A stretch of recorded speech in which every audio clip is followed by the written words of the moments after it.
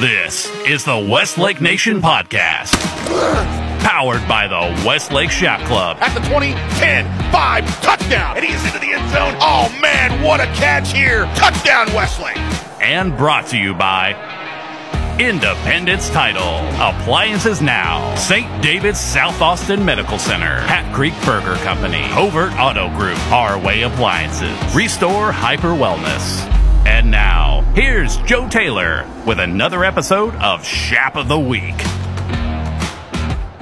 Visiting with our Chap of the Week, it's senior offensive lineman Leo Wulffraat, also known as Leo Wulffraat, the tight end, also known as Leo Wulffraat. Special teams, long snapper. There you go. Offensive lineman. You got a lot of things on your business card here at Westlake Football, Leo. Yes, sir. I think it's awesome to really talk to guys like you who are obviously had some opportunities last year on the varsity, getting your opportunity this year. When we say your name, I often jokingly say on the broadcast, best name on the roster. I'm actually not joking. It is the best name on the roster because it looks like it sounds. But when you jogged in off the sideline to create that extra man in that play down near the goal line, I knew something was up. And I just said, heads up. I literally pressed mute on my microphone and said, heads up. I think this is going to Leo if this works out. I know you've been working on that play in practice, but break down that play from your perspective. The week prior to running that, I got bumped down to the second string right tackle. So I went from starting. So it was really just like an opportunity in practice, like a way for me to get onto the field. However, like the Chaps can use my skill. So we started working it where I'm the Y and I'm just an extra offensive lineman, basically. You know, we needed some weight at the position and coach decided to give it to me. The play, if I remember correctly, I actually messed up a little bit due to like lack of practice because we didn't do a whole lot of it that week, but installed it on Wednesday and Kaiser bumped it outside. I think it was like a 4-yard gain. It's nice being on those plays where it's, you know, it's short yardage, red zone. We need an extra couple yards, and I get to jog out there and try to help. And I think also it gives you the unique opportunity to keep your competitive flow because, like Coach always says, this is a team that is not just a bunch of ones. This is a team that needs its 2s and 3s and 4s and attack team guys. There are so many people that will end up helping Westlake in the long run, especially when you think about all the depth that you have. You know, 61 seniors is a lot. You have a lot of guys that have been playing football a long, long time, and it doesn't really matter what night they've been playing football. They've all put in their time. I liken your role as somebody who is kind of on that cusp. Guys that could be starting, guys that most likely will start. You're one of those guys that embodies that, hey, be ready because you're one thing away from being in the game and having to produce as a starter and living up to a certain expectation. It's a lot of being prepared for everything. Like if Jake Helms goes down, I'm long snapping on punt, I'm long snapping on PAT. If Richard goes down, if Bennett goes down, helmet comes off, you know, no matter what, if the offense is on the field, if special teams is on the field, I'm 3 feet behind Coach Murdock just waiting for the word. And speaking of Coach Murdock, there's a guy that I think a lot of people over the years as we have interviewed offensive linemen, in addition to being the smartest guys on the team, which you know, we all know that it's always interesting to talk to offensive linemen because you do things that literally nobody else on the team does. I think a lot of people can relate to the defensive positions more so than they can the offensive line positions. But when it comes to run schemes, coverages, all the things that have to be diagnosed at the line of scrimmage, it has to have this mental effort that a lot of people just don't have,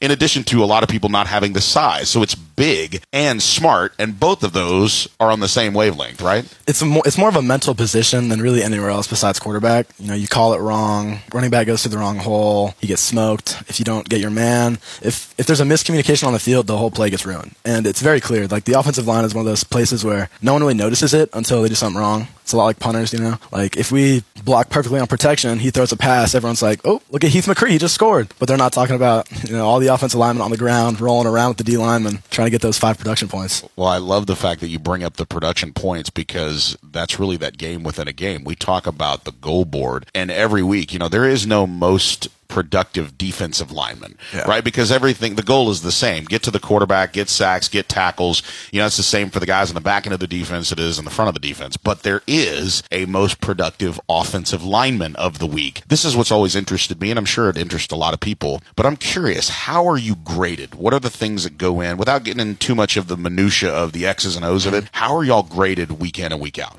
It's a really good scale, and they use it for everybody. Like, you know, it's even across the line, but I believe it's 5 points for a pin, which is lock up, drive, taken to the dirt, that kind of thing. And then there's dominations, which I believe are 3 points. And then great hustle and effort, that's another one. If you celebrate, put your hands up in the air, let's go Chaps, we just scored, you can pick up points on that too. Just showing that you're living in the moment and really enjoying the game, you can get credit for that as well. Then there's also, you lose points because it's a double-sided coin. You could be tie nap, you could have a perfect game. He almost hit the record last week.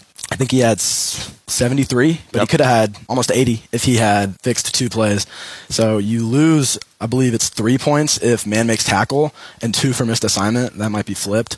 Yeah, it's just a great way to stay accountable and to keep the competitiveness because that's how you're graded. That's how your position is decided. Well, I'll be honest with you, Leo. It makes the opponent part of this completely disappear because if I'm playing for points, it's almost like the game has taken on a new element. I'm not necessarily worried about who that dude on the other side of the line is. I'm worried about, okay, what do I need to do to get the points on this? Legendary baseball coach Augie Garrido would always say, hey, win the inning. And it almost seems like you can win the snap because, I know what I'm supposed to do here. You hear the coverage is called out, and I know what I'm supposed to do here. If I accomplish this, hey, that's 5 points, or that's 3 points, or this is 2 points. And I think that faceless opponent, even though you have respect for your opponents every single week, but that faceless, it's kind of right along the lines with the goal board. It's literally exactly like the goal board, where there's not an individual effort that needs to be celebrated here. It's a collective, but individually, I have the scale. And if everybody is working to get the most points possible every single snap, then success has to happen at some point. Coach Salazar gave a great analogy that I've heard a lot about. I'm forgetting what kind of horse it is, but I'm sure you've heard it. It's the mule. It's the mule, whatever it is. They can pull 10,000 pounds, but if you get 2 of them and you hook them to each other, they can pull 30,000 pounds instead of 20. And it's because, they want to compete. And it's just like that with the offensive line. If you get a group of men who just want to compete and want to beat each other as opposed to beating the other team, you start getting less of those 15-yard penalties. You start getting more of those 50 points average on the offensive line for production. So I think also you look at the schizophrenic nature of a football player. He wants you to be, the idea is, hey, you're a gentleman and a scholar athlete off the field. On the field is when we flip the switch and you go into what I think is called nasty mode. Something like that says, we are not here to make friends. We are not here to be nice. We are here to play a very physical position. And I think Coach Murdock talks about it, even in the game day expectations. Football is a physical game.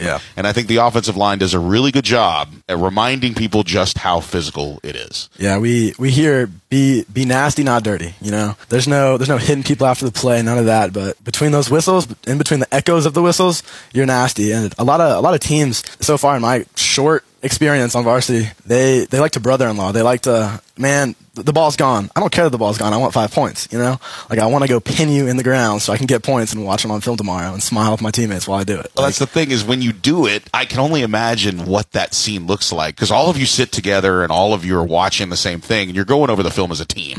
But the moments when really great things happen, pancake blocks, guys that clearly exceeded expectations on the play, what are those reactions like? I mean, we'll watch that 8 times in a row. We'll just keep watching it.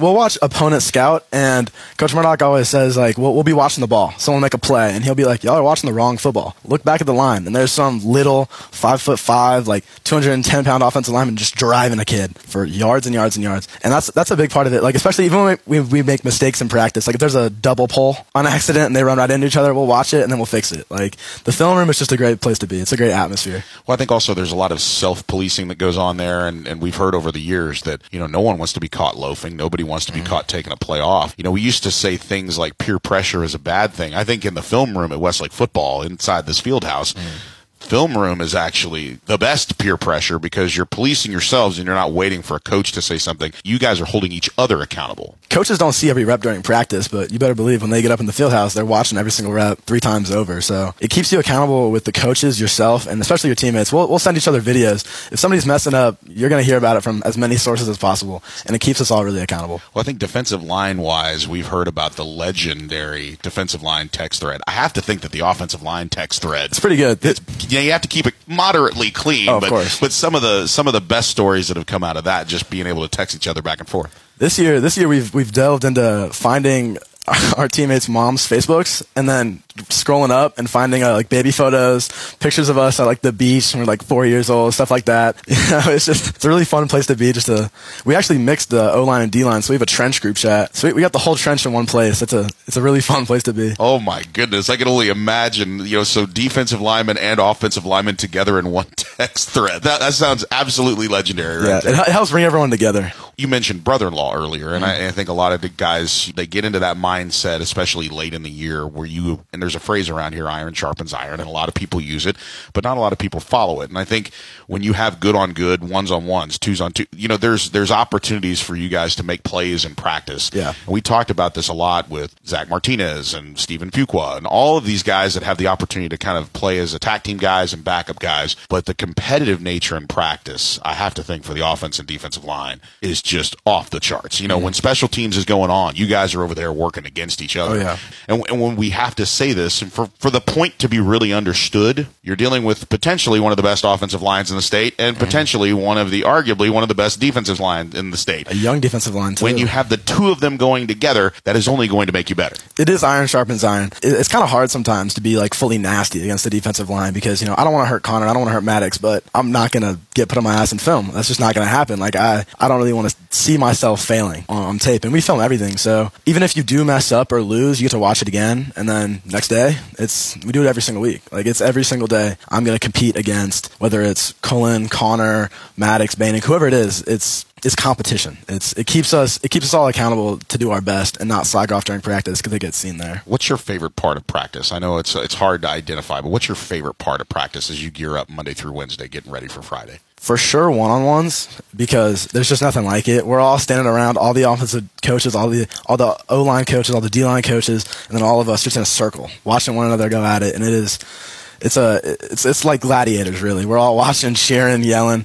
It's a lot of fun. But recently, anywhere that I get to go do something new, which this week has been, a little bit back. So it's been fun getting to go block and, catch a couple balls because it's something new. It's something new to compete at. How are the hands? Are their hands pretty good? Fantastic. Come on. They're not letting the big man touch the ball if he can't hold on to it. So you think of all of the players that you could embody. I think it's easy for wide receivers, position player guys. Mm-hmm. You can talk to defensive backs; they'll watch highlights of DBs that they like. You talk to wide receivers; they'll watch receivers, whether it's college or next level. You don't often get an opportunity to hear, "Hey, who do you watch as an offensive lineman? Who's one of your guys that you watch either at the next level or at the NFL level that says, hey, I kind of look like this guy, I'm kind of built like this guy." Do you do that? Is that something you watch and say, okay, I can embody this? Not like specific players, but every time I watch the NFL, it feels like I'm watching the offensive line, really. Like the Westlake O-line, we're a very mental group. Coach Murdock makes sure that we are all completely aware of what's going on, aware of like the defensive fronts, all that kind of thing. In the NFL, they adjust just like we do. It's fun to watch. Obviously, they're in the NFL, they get paid millions of dollars. It's not the same thing, but it's fun watching the guards collapse onto the nose when there's no one else in protection. And I watch Jared Risinger do that every week, just hitting kids over and over and over again. It's a good thing to watch anybody who's a step above you, So college, NFL, any of that. I'll watch whoever's on the offensive line. Leo Wulffraat, our Chap of the Week. Leo, one of the things that I think I can take from that comment is very similar to things I've said with Coach Salazar, things I've said out in the community. I said, look, it might be a high school team, but it's run and managed and coached and practiced like if it was a college or if it was a Division I college or whether it was an NFL. You talk about installs, film, all of the things that you hear in the episodes of Hard Knocks, all the things that you hear when you watch NFL films or anything like that, you hear the same things. What I tell sponsors, what I tell people that support the community, fans, I said, look, it might be a high school team, but it's not run that way. It's a collegiate team with collegiate coaches and collegiate practices, and it just so happens to be that these kids are in high school, and I think that has a lot to do with the trust that y'all have in the coaching staff that they've developed over the last 10 years. I don't think there's any school in Texas that has the coaching staff we have. Like, from the O-line perspective, Coach Murdock, Coach Luke, they give us tips that I think college players are getting coached up on Sundays when they're watching their games. Like, in film, we're making adjustments that collegiate level players are making. It's a different ball game, especially when the coaches get that ingrained in you so early. Like, we start with a lot of base plays in middle school, and then we just slowly build up on them into high school. That keeps us from losing what we've learned before and just building and building and building. And like week in and week out, we have new installs that keep us from forgetting old things. We'll bring back plays from 3 years ago against whoever we have that week because it'll work. Like, our coaches have a catalog of plays, a catalog of like fronts, anything that you need, like they have, and they have it ready to go for whatever week we need it. Every Wednesday I come into the field house to do this type of interview, and every Wednesday, without fail, during game week, your boys are in the room watching film. They've got it on. They're eating lunch. There's a lot of communication that's going on in there. Friendly communication at times. But the culture in this place is understood. But you have to actually go into the room to really talk about the culture of each position. And I think one of the strongest cultures, and that's leadership, obviously, with Coach Murdock, but it's also leadership from guys that have come before you. What have you learned from the seniors ahead of you that have kept that culture alive in the offensive line room? The offensive line is it really is a family in every way, shape, and form. I mean, we're all brothers. We all do everything together. We go get dinner on every Wednesday night at Matt's El Rancho. We go to Amy's Ice Cream after. We get our dessert. We got a fantasy league. We do everything together. We spend 2 hours in the morning, an hour during third, and lunch together Monday through Wednesday every week. I see them more than I see my actual family. It's hard not to build that connection, that brotherly love. And there is a lot of teasing and a lot of banter between the group, but that's just how it is as teenage boys. What's the one thing that you're looking at personally as a goal as a senior this year and a guy that's going to get additional playing time as the year goes on? Be useful. Even if it's not where I thought I would have been this summer, even if it's not where I thought I was going to be during spring ball, just be useful. Find a way to get on the field and help the Chaps however I can. It's not really my responsibility to tell the coaches where I go. It's just to prove to them that I can go there and I can do whatever they need. Final thought with Leo Wulffraat, our Chap of the week. How do you get ready to play a game? What's your pregame ritual like? I like to watch a lot of film Thursday. I spend a little too much time in class watching film. It really keeps me from losing sight that I'm playing another teenager. You can look at teams like North Shore, some of the bigger guys at Lake Travis, and you're like, that's a big old kid, but he's a kid. He is 17 years old. Him and I both work out every day, and I'm gonna start seeing what he does, what he likes to do, his choices on the field, and that'll just prepare me more and more for the game, and that'll just get me in the right mindset. Leo, I think we could do this for another half hour, but at some point we've got to wrap this up. He's Leo Wulffraat, our Chap of the week. Thanks so much for doing this. Thank you for having me. You've been listening to the Westlake Nation podcast. Stay tuned as we bring you new episodes each week. The Westlake Nation podcast is powered by the Westlake Chap Club and part of the Westlake Nation Media Network. This is Westlake Nation.